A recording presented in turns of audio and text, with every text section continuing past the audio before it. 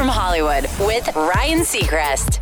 With coronavirus halting large gatherings for the time being, one of the industries that's taken a big hit is live music. And while big artists can obviously weather the storm, smaller touring artists who rely on their weekly performances to keep the lights on are struggling. That's exactly why some quick-thinking musicians and music biz vets in New Orleans created the Sofa King Festival, an online platform to raise money for artists and industry crew members through a series of streaming music performances from their own couches. They've already had performances from Diplo, Melissa Etheridge, who actually filled out the online submission form herself asking to participate. Artists who need the cash can be Venmo directly by people watching, while bigger artists can choose any charity for their choice to direct their proceeds. So if you could use a little entertainment and you want to help out an artist, it's at sofakingfest.com. That's direct from Hollywood.